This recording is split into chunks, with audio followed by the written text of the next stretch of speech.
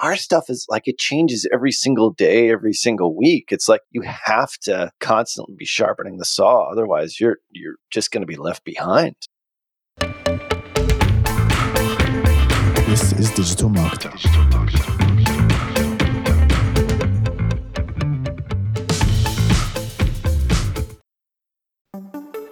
Hey, it's Mark DeGrasse here, and I've got a question for you. What if you could legally get the emails of almost every person who visits your site? Seriously, what if you could safely and respectfully retarget your website visitors via email just by dropping a pixel onto your site? It might sound too good to be true, but our new sponsors at GetEmails.com can do just that. They've created a system that's compliant with US laws and regulations, and every email address they send you is opted in to receive emails. So that means that you can connect your anonymous website visitors to real people and safely retarget them through email with real-time, fully compliant interactions. It might sound too good to be true, but trust me, it works. The CEO, Adam Robinson, is brilliant, and he believes in his product so much that he's willing to do something a little crazy for digital marketer listeners. If you go through their easy 30-minute onboarding process and haven't 5x your investment within the first 6 months, they'll give you all of your money back. To take advantage of the offer, go to getemails.com/digitalmarketer. That's getemails.com/digitalmarketer. Welcome, everyone, to the Digital Marketer Podcast, where we talk everything digital marketing, from all the platforms that you love to use to all the strategies you utilize to get your clients' traffic and build your brands. Today, I have a very special guest. We have Ralph Burns, the founder and CEO of Tier 11, a marketing firm, and they do a ton of work for us. Ralph specifically is one of the reasons why our Perpetual Traffic podcast, which you need to listen to if you haven't, has grown to 8 million downloads and was actually named by Apple as being in the top 0.5% of podcasts on the planet. So welcome, Ralph. Great to be here. Happy to be on the other side, not interviewing, and interviewing with you. And you've been over in Perpetual Traffic, so glad to return the favor. Great to be here. Yeah, you and Cosm, you set the bar. I think for the Digital Marketer Podcast, what everyone's listening to, is actually at 40 to 50,000 downloads a month, and I know you guys are at 300,000. So it's like setting the bar. Well, we're fortunate. I mean, all I do is show up and talk, and you guys do a lot of the hard work on the other side. Hector will, we'll give him some props here. Of course, as soon as we say that on a podcast, it gives him some sort of notification that he should do some editing. So we should just say Hector throughout the whole... Just say Hector. Yeah, just keep saying it just to piss him off. Yeah, but no, it's been great. And I would say, as you know, I mean, a podcast is something, it takes a while to get going, but we've had a lot of sort of phases for Perpetual Traffic. And the most recent one, I think, was sort of a happy accident that we came upon finding this guy, Qasim Aslam, and I think he's really re-energized the show, at least from my perspective. I mean, the previous co-hosts were all amazing, but for him, we really do hit it off. I really like him personally, and plus we come from opposite sides, and we don't agree on everything, which makes it really interesting, and it makes it a lot of fun. So he's become a really good friend, and people seem to like it, which is always good. So, no, I think people could just, intuitively sense the chemistry between hosts, or the not chemistry. And I think you guys do balance each other out really well. And it's actually funny because you'll kind of, banter back and forth, and it'll be like, who could be louder, or who could say the, the bigger statement. And he's got a very large brain, so he's tough to compete with. And plus, he's 20 years younger, so he's got youth on his side. And he's got all that energy. Yeah. So no, he's awesome. He's been so much fun. Look forward to recording it every single week. That's awesome. Well, and you guys are doing a fantastic job. So let's get into it. So I think we were talking about, you were just at AdWorld, right? Talking about scaling agencies. Yeah, actually, on this one, I've spoken on how to scale an agency a couple of times there. This time they asked me to do some case studies about the iOS update and Facebook and social media just in general, and what we're doing inside the agency about all that stuff. And that was a lot of fun to do. We did 3 individual case studies, really different industries, and how we've been able to integrate Facebook with Google, especially, which has been sort of a big factor to our success, especially in the last year or so. And but yeah, I mean, it's a good conference, and it's virtual, and it was a lot of fun. And I did a Q&A session afterwards, which was great, and got tons of questions. So super good quality over there. I have a little space in my heart, especially for Traffic and Conversion Summit, of course. So I know there's the two biggest conferences right there. But if you're a digital marketer and you're online, doing any sort of online marketing, you can't go wrong. You pretty much cover everything you need to know between TNC and AdWorld. And yeah, the list of speakers was pretty awesome. It was quite an honor to be there yesterday. So that was great. Well, I think that's the coolest thing about digital marketing in general is that there's no end to needing to learn stuff because even if you're really good at something, that could go out the window in like 6 months or less, and then you got to adapt. So I think, those conferences are going to continue to be huge drivers. Yeah, it's not like you go to a plumbing conference. I mean, I know that there's, according to my plumber, there are new technologies in plumbing. So I shouldn't say that. But I mean, our stuff is like, it changes every single day, every single week. It's like you have to constantly be sharpening the saw. Otherwise, you're just going to be left behind. So conferences are a great way to do it. That's for sure. That's awesome. Did you notice a kind of theme with the questions that you got asked? Like, were they kind of fear-based or were they optimistic about changes? Yeah, a lot of the stuff that we talked about, the common themes throughout was not, you're never going to solve the iOS issue, and you're going to lose tracking. And we just had Chris Mercer on the Perpetual Traffic podcast a little while back, only a week or so ago. And measurement is so important now. It's so much more important now than it ever was. And if you don't have a measurement part of your company, or if you're a solopreneur, or it's something that you're not focusing on, you're going to be missing out on a lot. But even with that, you're still going to be missing data, especially on the social media platforms. So the focus really for us in the last couple of years has been the things that you can control, and instead of trying to control the uncontrollables. Now, we do have a really good solution. We've got our own a way in which we track, and we also use Facebook, and we use Google, and we use all the platforms. And then we use the source of truth, which might be a Shopify store, what might be a CRM. And we sort of triangulate all of those data points into making good decisions as a media buyer. But the focus of this presentation wasn't necessarily on that. Yeah, you should do the conversions API integration. You should do all the things that Facebook tells you to do, but you're still going to have data loss. But at the end of the day, what really does win in today's environment is almost old school advertising, old school marketing. It's doing all the stuff that I know that you know so well, on the content marketing side, but also it's messaging, it's avatars, it's being able to speak in a really deep and profound way of like what people are thinking, what they're feeling, what their psychographics are, not just like their demographics of where they live and who they are. And, if they drive a minivan and they live in Dallas, Texas, and they, do Pilates every single morning and they're age 35 to 45, female with 2 kids. It's like, that's important. Yeah. And there's all kinds of new ways in which to target, which are really pretty exciting, especially on the Google side. But still, the thing that really makes the most difference, at least from my perspective, owning a digital ad agency, is messaging. It's messaging. It's resonating with that market, and then creating front end creative that really resonates.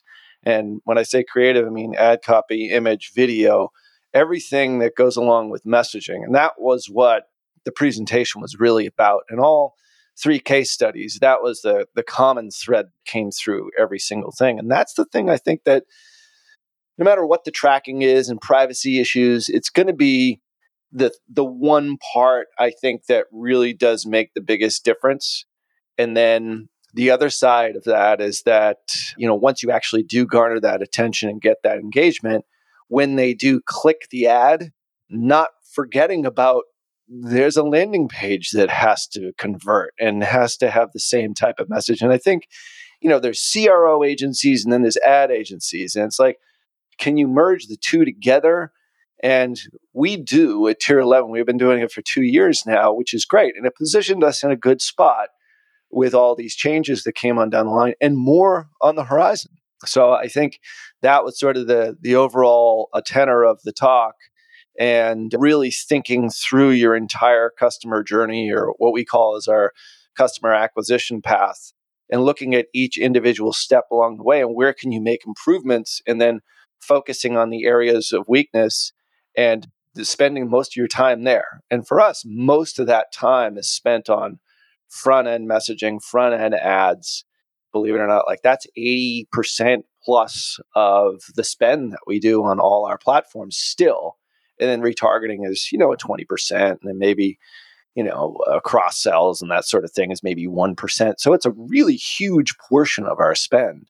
So that's where we've doubled down in the last 2 years, and it served us well through iOS. Not that we didn't have challenges, but the point is like that was my big sort of pitch to the group. Instead of like a newfound hack, it's almost like what's old is now new again in a lot of ways in our industry, which is crazy, but it's true.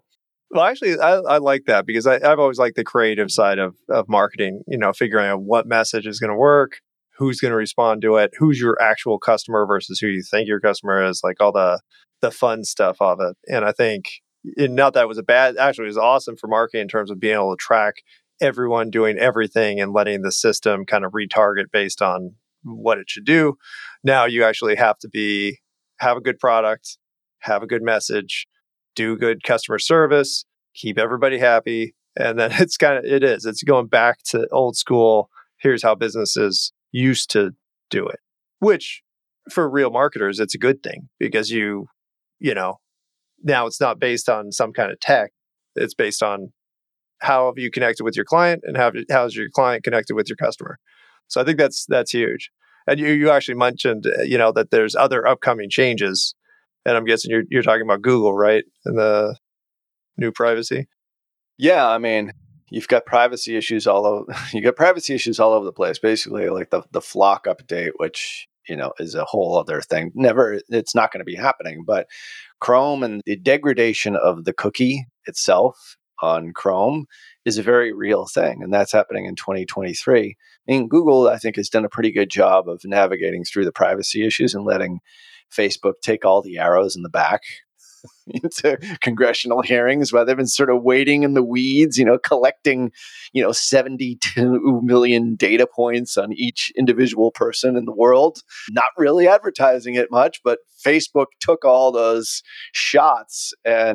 But Google now still has so much data on everyone, and how that's going to be used and how they'll navigate through those privacy issues is something that will be interesting to see, because there's laws that are coming out. The EU is certainly wanting to crack down on Google Analytics and a lot of the other things that go along with it. But online advertising and online marketing is here to stay. It's just a matter of how you're going to be able to navigate through those changes. And I will admit, like 3 or 4 years ago, it was easy. It was much easier.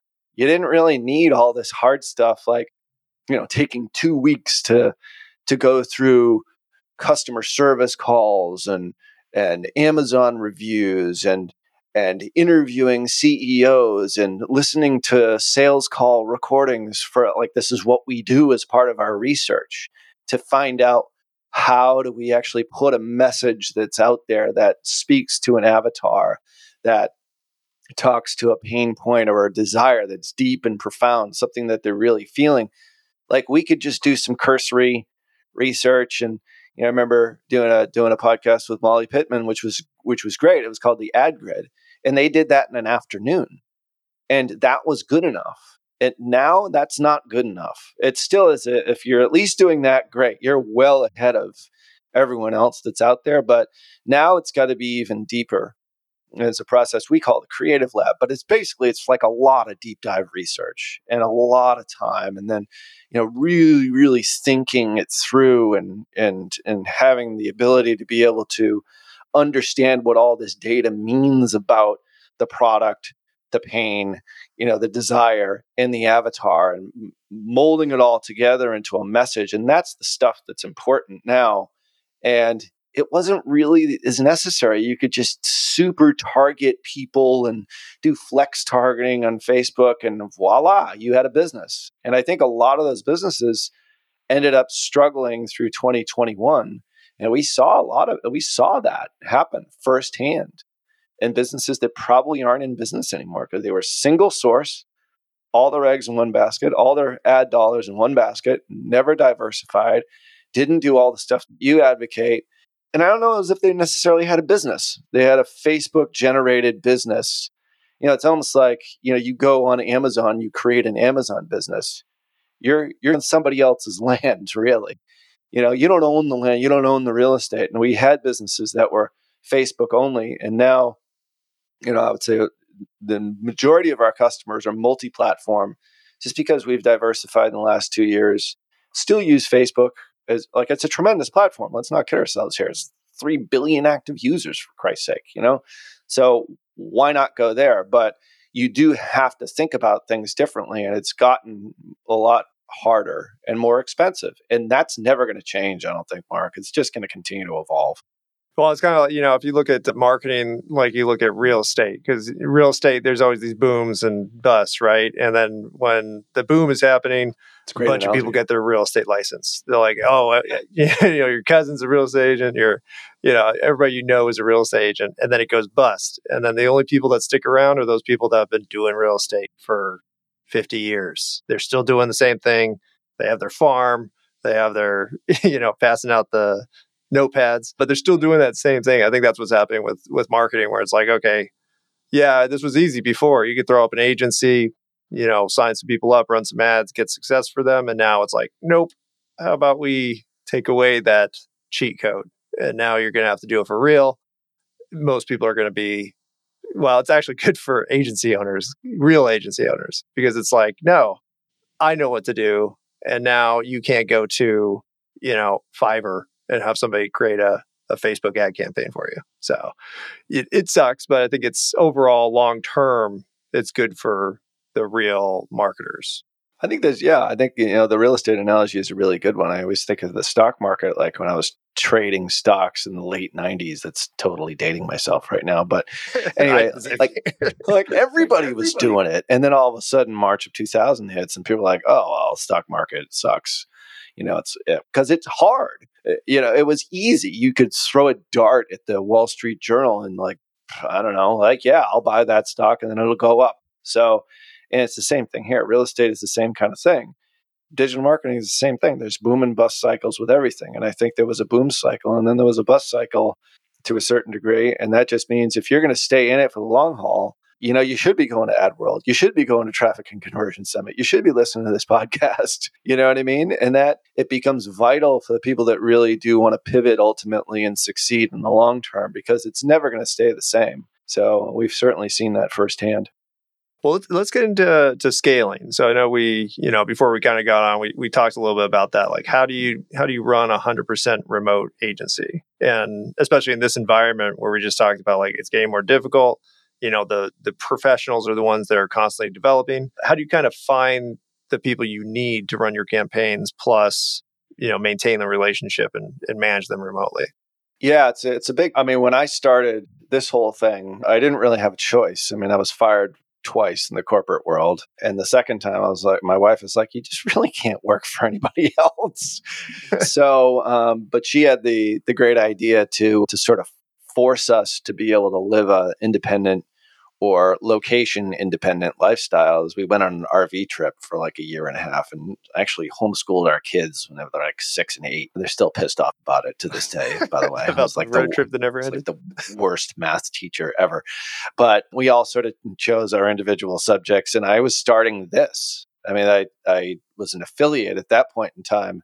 So I didn't really have a choice. And so I decided, well, right then and there, after reading like the 4-Hour Workweek, which a lot of marketers did at that point, I just said, well, why do you need real estate? Why do I need like that, 2.5 hour commute one way? That was my commute, like to Cambridge from Boston, 2.5 hours. One day it took me 3 hours, and my kids were like 2 years old at that point in time. Like, this sucks. Like, why do I have to go to an office? So anyway, so I read the 4-Hour Workweek, and then we started this whole business after I was fired from that job. It wasn't because I was late to the job. It was a lot of other things. That's a story for another podcast. But the point is like, why do we need an actual office? And I realized that if I was already running virtual teams, I was running a virtual sales team. I ran the East Coast sales division for a Fortune 500 lab and was doing really well at it. But I didn't see all these guys all the time. I saw them occasionally, like once a month or maybe once every couple of months, but I was managing them virtually anyway. It was all through, the Motorola flip phone way back when. There was no such thing as the smartphone.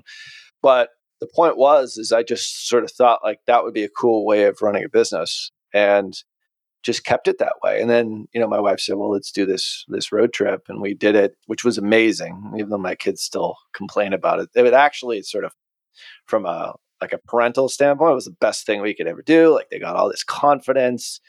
We saw like the entire country, like all 50 states. It was just amazing. And I'd built this and I took on a couple of customers. And at that point, it was me and a VA. And that VA is actually still with me to this day, which is pretty cool. And then it was just building. All right, well, I figured out, okay, well, what are the things that I'm doing that maybe I can hire somebody else to do? And maybe I can actually get them to do it better than how I was doing it. So that was sort of the first hire was, okay, I need to find somebody who does this one thing. And at that point in time, it was probably media buying. It was probably like running Facebook ads. And so I hired that one person. And then from that person, I said, well, if I can get another person, then that means I can actually practically triple my sales.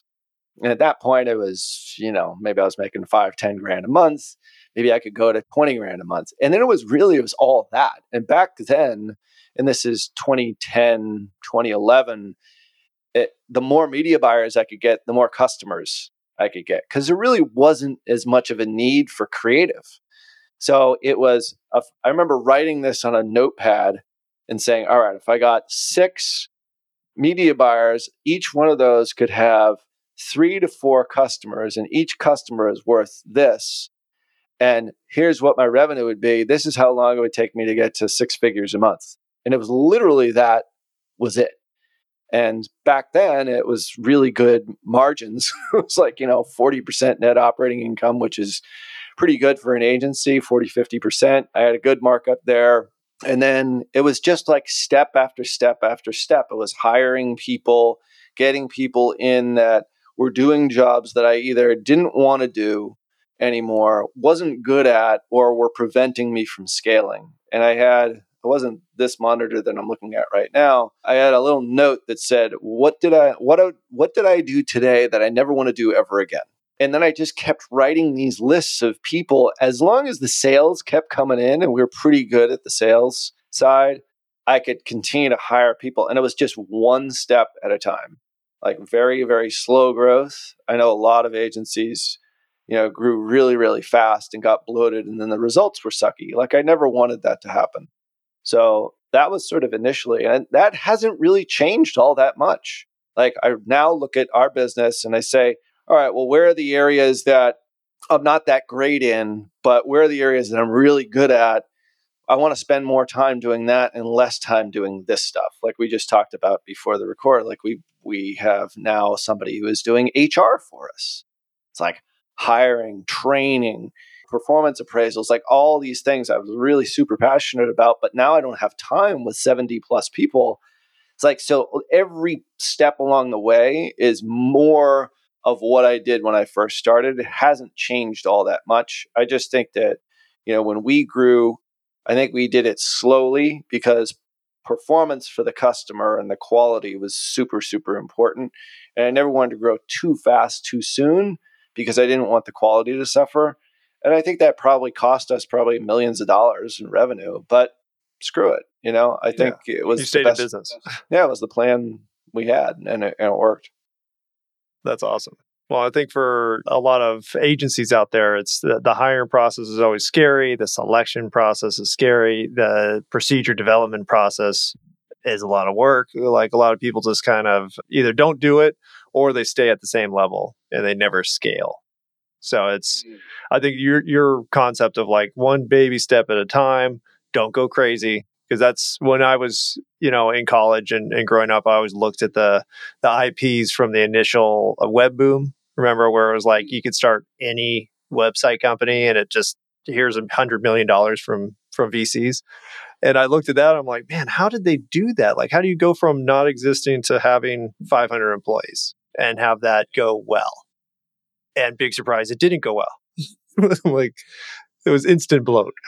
Yeah, I mean, I guess you can do it like for maybe a more sophisticated business person. I mean, maybe you can't like maybe I just don't have that, genetic makeup, but I just didn't really feel like that was the smartest way to do it. And I know some of our competitors did it that way and then ended up selling, but their churn was huge. And it just always, still to this day, if and when a customer ever leaves us, I'm still pissed off, still hurts, you know? So that I think has prevented us from having astronomical growth. But at the end of the day, I, hit the pillow at night and I feel pretty good about what we're doing. And I think that was the smarter way to go. And you're in business. And we did stay in business. And as a result, we've weathered a few storms along the way, which has been good. And I think it's a direct result of that mindset. Oh, I completely agree with that, because I think it's always the time, because I did the same thing when I had my agency. As I sat down, had my whiteboard, and I'm like, okay, if I'm going to make this a 7-figure agency, what do I need to do? And I wrote down my organizational chart, put prices on every person I'd have to pay, and then I was like, all right, I'm going to make the same amount of money, but I'm going to have to manage 10 people. And so I'm like, all right, nope. So I stayed super small, and led to my current position, because this is what I wanted to do, was teach people about marketing in the first place. So when it was like, okay, yeah, I could grow a business, have to have a ton of people in it, but I'm not going to be able to do the creative stuff that I like to do, because that's a function that shouldn't belong to me if I have a bunch of employees. And yeah, it was a choice. But I think your way is the safe, scalable, has longevity to it, which makes a lot of sense to me. Yeah, I think you bring up a really good point. I chose to go this path because that's what I wanted to do. You don't have to do it. I remember we have a real estate company too, and sort of in between one of those firings, I really sort of ramped up that real estate company. We started buying, more and more rental properties. And I remember I had a plumber, this guy, Mike Tellier, and I was like, he was a guy in a truck, which is sort of like, I belong to a couple of networking organizations. So it's sort of a joke, like the guy in a truck, like that's him, like the local plumber. But anyway, so he's a guy in a truck. But at one point, he was a guy with like 12 trucks. And I remember he said something as we were like, I don't know, we were digging out a sewer pipe or doing something god awful, like a rainy Wednesday afternoon. And I'm in like hip waders and like there's a broken sewer. And he and I are like hand digging this thing out. I'm like, why did you go from like 12 trucks down to one? He's like, exactly what you said. He's like, I thought I was going to make more money and be happier. And I ended up making less money and I was miserable. Yeah. I mean, I had 12 trucks with my name on it. Like, who cares? And he realized, it was a really important point as I sat there in the pile of crap that we were shoveling. I said, like, it was a really important point. I was like, do I want to be that or do I want to be something else? And for me, it was always like this strong desire to just build something great. And that's, I guess, what gets me excited. But it's like, you have to know what you want to do. Like if you just want to be, and it's not it's if you want to be a solopreneur and doing the thing that you love to do, great. If it's doing that, influencing more people and not doing that thing, then that's great too. If you want to build $1 billion company and scale to the moon and maybe sacrifice along the way. And I've talked to other agency owners that have done this and sold for like $600, $700 million. It's like you have to be able to accept the fact that your quality is going to decrease as you increase in size. It's like, where's your sweet spot? And I think as an entrepreneur, that's a journey and that's a question only you can answer, really. And and that just comes with experience and figuring out what you like to do and what you hate to do. Well, I think that final destination too makes a huge difference, because I kind of went to school for business planning specifically, and it was like, if you're going to sell your business, you need to grow it a certain way. If you want the business to last forever, you need to grow it a certain way. If you just want to have a job that you own so you don't never have a boss, you need to grow it a certain way. But if you can't, well, you see people do it all the time where it's like, some guy who built a business for 40 years and somebody comes to him and says, I'll give you 500 million. And he's like, sold. And then he's miserable because his life was running that business and he just sold it because there was an opportunity versus, building it to sell. Like my initial company, why I'm in Austin, is because I sold one of my businesses to a company out here. And that's what I thought I wanted. I built the business to sell it. I wanted to sell a business. And then I did it. And I'm like, oh God, I'm just starting another business. And then I just went into starting another business. I'm like, okay, well, I did it. And now I know that that's not something that is great for me because I'm just going to do it again. So yeah. No, it's like you got to know. And we're in a space right now where there's a lot of venture capital that's out there just in general. There's tons of private equity that's out there. And the agency space, especially digital marketing, is a hot space. And I think it'll continue to be that way for a couple of years now. And, we've talked to all these folks and it's like, well, what would I do if I did sell? Like, what would I want to do? I said, I probably still want to be doing what I'm doing right now. So I've built it to sell it, but with the intention of not selling it. Because like the systems that are in place are good systems that somebody could come in and take it over. The point is like, I don't want to, I want to stay in this industry and I want to do it. And but I also want to have like a lifestyle that's, not working 90 hours a week. So with that comes people that used to do the things that you used to do, and you're trying to do the things that you really are in your unique ability. But for me, like, that's what I want to do. Like, I want to have that type of influence. But if that's not your thing, great. And if your thing is to build it and then sell it, you should know like what you want to do afterwards. And I've talked to a lot of people about that. And that's exactly what you say. It's like, there's a lot of challenges to that. Sometimes they, get out of it and they're like, oh, now my life is meaningless. I mean, a lot of people start over. Yeah. And you have to start all over and like, well, what do I know how to do? I know how to build businesses. I got to start and build another one.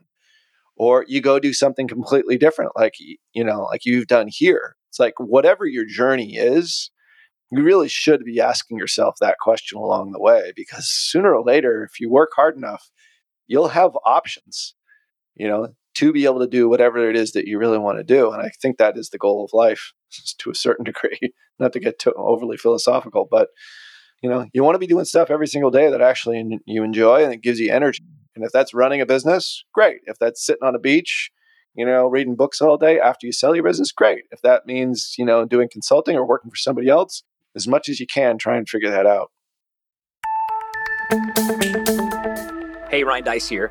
It's been a while since I've run the day-to-day for Digital Marketer, the company that Roland and I are partners in. Fortunately, we have a great team and great partners who help us with all that nitty-gritty stuff now. But the one thing that we focused on while I was there, and the one thing the team still focuses on to this day, is optimizing everything. I'm talking testing everything from the sales copy to the color of the checkout button. Testing like this can have a huge impact on your bottom line, but the truth is, it takes a lot of time and a lot of resources. And half the time, we were just throwing stuff against the wall just to kind of see what stuck. But the good news is, you don't have to figure everything out on your own anymore. And that's because our friends at Conversion Fanatics have optimized hundreds of sites in all types of industries, from small startups to Fortune 500s. And now they can handle all your testing and optimization for you too. So if you feel stuck when it comes to optimizing your website, go and visit conversionfanatics.com, and they'll give you a list of custom suggestions to optimize your site 100% free. Once again, you can find them at conversionfanatics.com. Well, and I always laugh because when I was growing up, I was like, I'm going to retire at 30. Like, I'm going to just make a bunch of money, going to retire at 30, and that's what I'm going to do. And then it's like, what would you do? What would fill your time? Because for me, even though I have hobbies, like, they always end up going back to the thing I know how to do. Like, my wife likes chickens. So we have all these chickens. I'm like, well, how do I make this potentially make money in some place? So I made a website called Declan's Hens, and I'm building it as a content platform. And then Awesome. I was reviewing donut shops because I was, on vacation. My son, he's autistic and he wakes up super early in the morning. Didn't want to wake up the family. So I'd take him out at 5 a.m. And that's like, where do you go? I'm like, oh, donuts. And so I started going to all these donut shops and I'm like, oh, I should make a donut blog. And so I have a donut blog. So it always, That's great. even if you try to get away from the thing that you do and maybe you're really good at, you're probably not going to get away from it. So just realize that and try to make money off of it is what I've done. I'm not saying everybody should do that, but it's where you might end up if you sell your business and you have time. Yeah, and that's the thing that you figured out. And I think a lot of people don't really know. I mean, to be in the position to be able to sell a business is a good position just to begin with. But like then you got to future pace yourself. All right, well, what would I actually do here? Like you can only play so much golf, I suppose. I mean, not that I'm like a great golfer or anything, or, spend all that much time on the beach and reading books or whatever. Like you still, like all your friends are still working. Yeah. It's like, it's not like as soon as you retire, you'll have all this like great time. Social time. It's Yeah. Like, even with kids, because kids get older, it's nice when they're young, but they will not want to hang out with you all the time when they start. That is true. Advancing. We are at that phase, Mark, and you will get to that phase, I'm sure, at some point. Oh yeah, and that's why I try to do all these projects with my son. I'm like, I'm never going to regret using all this time because it's going to end, and I know it's going to end. And so there you go. But yeah, I think there's definitely some fantasy involved when people are like, I'm going to stop working. No, you're not. Unless you're one of those people that can. Sometimes I envy those people where I'm like, wow, you just watch TV all day and you're satisfied. Like, that's awesome. That's so low energy and doesn't require any work. Like, that's great. Yeah, I think of my father-in-law who's older now, but I mean, he retired when he was 65 and retired from the family business. And that's kind of when I got to know him when I was, dating my wife, now my wife. And it's like, it's the worst thing I ever did. Like, I don't know what I was thinking because he loved working. His work is very different than my work. His idea of like a great time is getting on the seat of a backhoe and like digging holes. Like that's what he loves to do. And that was like his business. And so occasionally he'll be able to do that. And now he's got some health conditions, but I would never forget that, like retirement isn't all it's cracked up to be. And it also made him, borderline depressed. I think it like he didn't stimulate anything in his mind. Like all these things, like these are rich guy problems, I suppose. If you're retiring, if you're thinking about retirement. But I mean, I think everybody does need to think about it. Even if you're starting now, like think about it 20, 30 years from now. Like, what do you want to be doing? Because sitting around the house, and now I go over to his house and he's watching Netflix, like that's what he does all day now. Like, oh my God, like I don't want that life. So, that might be nice for like a week. That'd be really cool. Everybody needs some time off, but overall, you're going to live a lot longer than you think most of the time. A lot of people just think in terms of like, oh yeah, well, people don't think in terms of anything other than the next paycheck for the most part. I mean, the typical person is just survival, and typical business owner is just survival, and there's no extension to it. But if they could get out of that mindset and think like, okay, where do you want to end up? Like ideal, everything goes well in the world, you accomplish everything you want. What are you doing tomorrow? And it's like, okay, well, I'd start a podcast. It's like, okay, well, just do that right now. It's no big deal. Just go, just try it. You might realize you hate it. Now it doesn't have to be on your goal list. You're doing good. Yeah, it's like one of the two best times to plant a tree, like 30 years ago and or today. Today, exactly. It's like do it now, put in the work. Like if you think that's going to be your next step, because it eventually will start to gain momentum as long as you do it consistently, as especially in the podcasting world or whatever it happens to be, do. Yeah, it could be today, and I think a good way to look at it too is like if you have that day off, like what do you fill that day off with? Is it, hanging out with your kids? Like, okay, hang out with your kids, or what do you do then? Like, what's your hobbies? What would you want to do more often? And not just golf, because and actually I mentioned this on the podcast before, is Jordan Peterson, where he's like, your life is not the sitting on beach in Fiji sipping Mai Tais. That's not your life. That's a vacation that takes up a very small percentage of your time. Your life is, how does your family greet you when you walk in the door? That's your life, because it happens every single day. And that's the indicator. So I think it's tough to get people's mindset out of the fantasy land and just be like, no, just do a logical assessment, figure out where you want to go, work towards that, or just start doing it. I think that's the coolest part right now, especially with digital marketing and digital business in general, is you could literally just start, just go, don't set up your LLC, don't do the business crap, just try to sell something. You did it. Yeah. Or create an audience, just like you're doing with the donut blog. Yeah. That gets more attention than anything else I do. The donut. Yeah. It's great.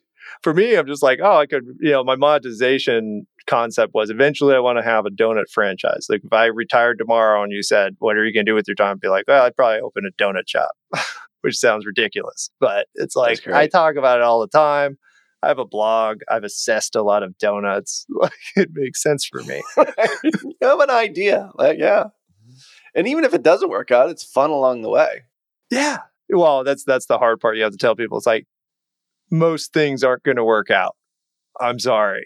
But that's business and life. And I had a conversation with a friend about that. It's like, he said his biggest fear in the world is failure. And I'm like, oh, I do that a lot. Like that is not my biggest fear. It's just not a habit, but it's an occurrence. And I'm used to it and it's fine. It happens to everybody. So no, thank you. Yeah, I mean, well, it's cliched. The more you fail, the more chances you have to succeed. I mean, I God, like it's just it's so important. It's just, I mean, that's one of the things that I try and instill in my kids, and like even in the employees at Tier 11 is like you do need to try stuff, and especially in the advertising world. I mean, it is about the failure rate of a Major League Baseball player. Like the average batting average in the majors is like 245. I think it might be actually sort of less this year, which means that well over 7 out of 10, like almost 8 out of 10 times they're failing. And I think that's about right in advertising now. You get like 1 in 10 is like I wouldn't even say a home run, but I mean, it's something that's going to be able to catapult a campaign and move it in the right direction. Like, don't be afraid of trying stuff and crazy ideas, as long as it's, within brand guidelines and, not against policy and all these other sorts of things. But like, that is the key to everything. The more you try and the more you fail, the more you're potentially going to succeed. And people don't want to take that risk. They don't want to have the fear of embarrassment. I mean, I have 2 firings and 3 failed businesses. Like, I don't care at this point. It's like, I'll keep trying. Like, this worked, and then whatever will work next, I know it probably won't succeed, but you have to put yourself out there to be able to do that. And I think that's what prevents a lot of people from even starting a business, is just that, is like trying all these things and seeing which stuff works, whether or not it's the donut blog or whatever it happens to be. It's like, just put yourself out there. And I think that is the ultimate key to success. It's kind of simple and cliched, but it's true. It is. Just, well, for me, I was writing a book. I'm supposed to finish it this year, but I was just, it's called Oh My God, Just Go. And it's just my experience running my agency with 300 companies and being like, if you just tried, there's a good chance something will work. Systematically try something, and there's a good chance it'll work. And then most people just do nothing. And then they go halfway. They do the fun stuff and then they stop. And so we can talk about that stuff forever. But rounding back to the scaling an agency and just digital marketing profession in general, you don't have to worry about failing, because you're going to. Because there's methods out there of marketing that are probably going to pop up in the next 6 to 12 months, and nobody's going to know about them. So you're in good company, because we're all going to keep on learning together as long as you try. Yeah. I mean, I think that's it. I mean, I think even if you, like if you look at sort of Tier 11 through the years, we've pivoted so many different times. And I remember the Lean Startup book from Eric Ries, which was probably 2009, 2010 in that area. it's like I talk about the pivot. And we've pivoted from an ad agency, like an affiliate company, to an SEO, to pay-per-click, to then Facebook. And then 2-3 years ago, seeing sort of the writing on the wall, understanding that privacy is becoming more and more of an issue, CPMs rising. We pivoted and changed our direction slightly without changing our focus to, more full service media, as well as after the click, email, like all these other add-on services. And not all of them worked right out of the gate. It's like I think when you're a business owner, I love the idea of, and I know Dice is a huge believer in this book, is ready, fire, aim. I always want to say ready, aim, fire, ready, fire, aim. And that really is like the way that we run things. It's like, oh, we got an idea. Let's test it out. Let's go sell it, fulfill on it, call it a beta program, see how it works, doesn't work. So when we launched our After the Click division, which was sort of a departure from what we were doing, like that's how we did it. Like, I don't know how it's going to work. Let's sell it. We did. We had 3 customers. They all wanted to renew after the end of 3 months. That was a clear-cut signal for me, like this is something that we need. And so then we built out a division, and now it's a significant portion of our revenue. Same thing with the other platforms. What's the easiest thing to do when you're a Facebook advertising agency? What's the easiest thing for you to do? Well, they look at Facebook and then they go over and they Google search whatever the brand name is. Okay, let's add that. And that was an easy add-on. At first, we just sort of rolled it into ad spend. Now we charge a fee for it. It's like you just sort of try stuff. And this is probably like a Reed Hastings expression, is like we're building the airplane as we jump off the cliff. And like we're putting on a wing here and a propeller over here, and we haven't landed quite yet. We're still sort of building it. And I think that's actually fun. And if you get people on board, you talk about how to lead a virtual agency, you get buy-in from everybody about that. It's like, hey, this is a new thing we're doing. It's like, you're going to be the person in charge of this. And I want you to be the one that, you got to be able to hire the right people to be able to do it. But they feel a part of building that something great. And their input is valuable. It's not like, oh, it's being handed down from Ralph, like on high. Here's your tablet. This is how it's going to be. No, it's like, I'm putting you in charge. This is where we want to go. How you get from point A to point B is up to you. Now, I'm going to make sure that I help you along the way, and give you the resources. But that's how we've been building stuff, for the last 10 years. And especially in the last 2-3 years, came out with 9 products in the middle of the pandemic in 2020. I had no idea if Tier 11 was even going to be around in 6 months. I guaranteed everybody employment through the end of the year. And I said, all right, we're going to launch like a ton of new products. We had our best year ever in 2020. Now, a lot of online companies did as well. So it wasn't really that much of a thing. But at that point in time, March of 2020, I was scared shitless. We didn't really know, as we get our explicit rating on iTunes. Sorry about that. That's right. But no, we didn't really know. So we were launching things and trying things based upon what we saw the market wanting and really being in tune with our customer.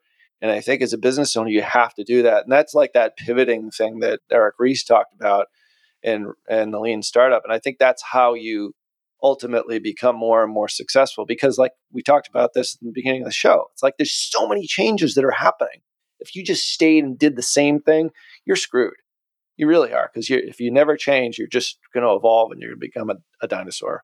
Well, and I think that's always been said, but now it's really, really, really true. Like there's, everything's moving so fast that you have to be on top of it, or you're going to fall behind instantly. Instead of being like 20 years go by and you fell behind, it's like now it's like a couple months go by or 6 months go by. But just to reinforce your point about, just trying something and see how it goes, we just did that with our Head of Marketing Bootcamp. We launched it, wasn't technically planned, launched it, sold it out, and then to verify, we did it again and we sold it out again. And now we're going through now we're going through the process of like, okay, how do we systematize creation? How do we systematize procedures and management and all that kind of stuff? But we didn't spend 6 months putting it together to be like, oh, let's see if this works. And then it doesn't, and it's a huge waste of time. It's like, no, we did it and it worked. Now we can spend the time. So I think that's an awesome point. Yeah. No, I love it. I love it. Yeah. I mean, when I was selling laboratory stuff, well, basically it was like lab testing. We would create assays for individual customers out of thin air and see if we could sell them. And if we sold them, we're like, all right, then we went back to the lab and it's like, let's productize them. It's the same thing. I mean, so many great companies just go out and do what you're talking about. But the ones that don't succeed, I think, are the ones that seek perfection first. And I'm totally a perfectionist, but I've gotten rid of that part of me in order to just like get it out there. And I know Dice is a huge believer in the ready, fire, aim, principle. And I think that's how you have to be in, especially our business right now, is see what sticks and then perfect it after you get proof of concept, which is exactly what you guys did. Yeah. After it's worth perfecting. That's the big point there.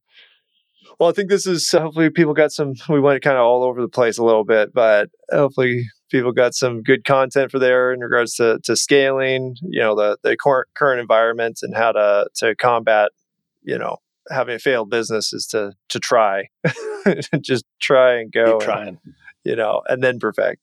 But thank you so much for coming on. I think it's enormously valuable, especially when you did mention like, oh, I got fired from a couple jobs and I started this business, blah, blah, blah. And it's, people need to hear that, because if we get them over the fear of failure, I think we'll see a lot more neat stuff happening. Yeah, I love the failure stories myself. I mean, you learn more from failure than success anyway, but yeah, it doesn't just humanize you. It's actually real. Oh, yeah. It's just being human. Yeah. It's more fun to talk about that stuff. As long as it's in the rear view mirror. God, I wouldn't want to go through it again. You don't want midway. That's always sad. Well, thank you so much for coming on, Ralph. Where can people learn more about you? Yeah, I mean, over at tier11.com, just Google us, and that we're in the middle of a website redo, so it might be sort of partially under construction depending on when this airs. But yeah, tier11.com. I mean, you can follow me over at Twitter at RalphHB. But yeah, tier11 is the best place to go. So awesome. And definitely check out the Perpetual Traffic podcast. You guys are coming out with episodes every single week, and we'll see if we could break that $500,000 mark in the next 3 months. I'm going to set a crazy projection.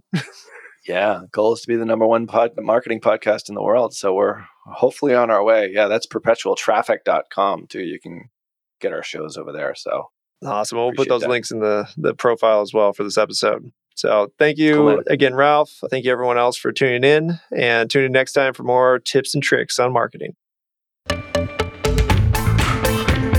This is Digital Marketer.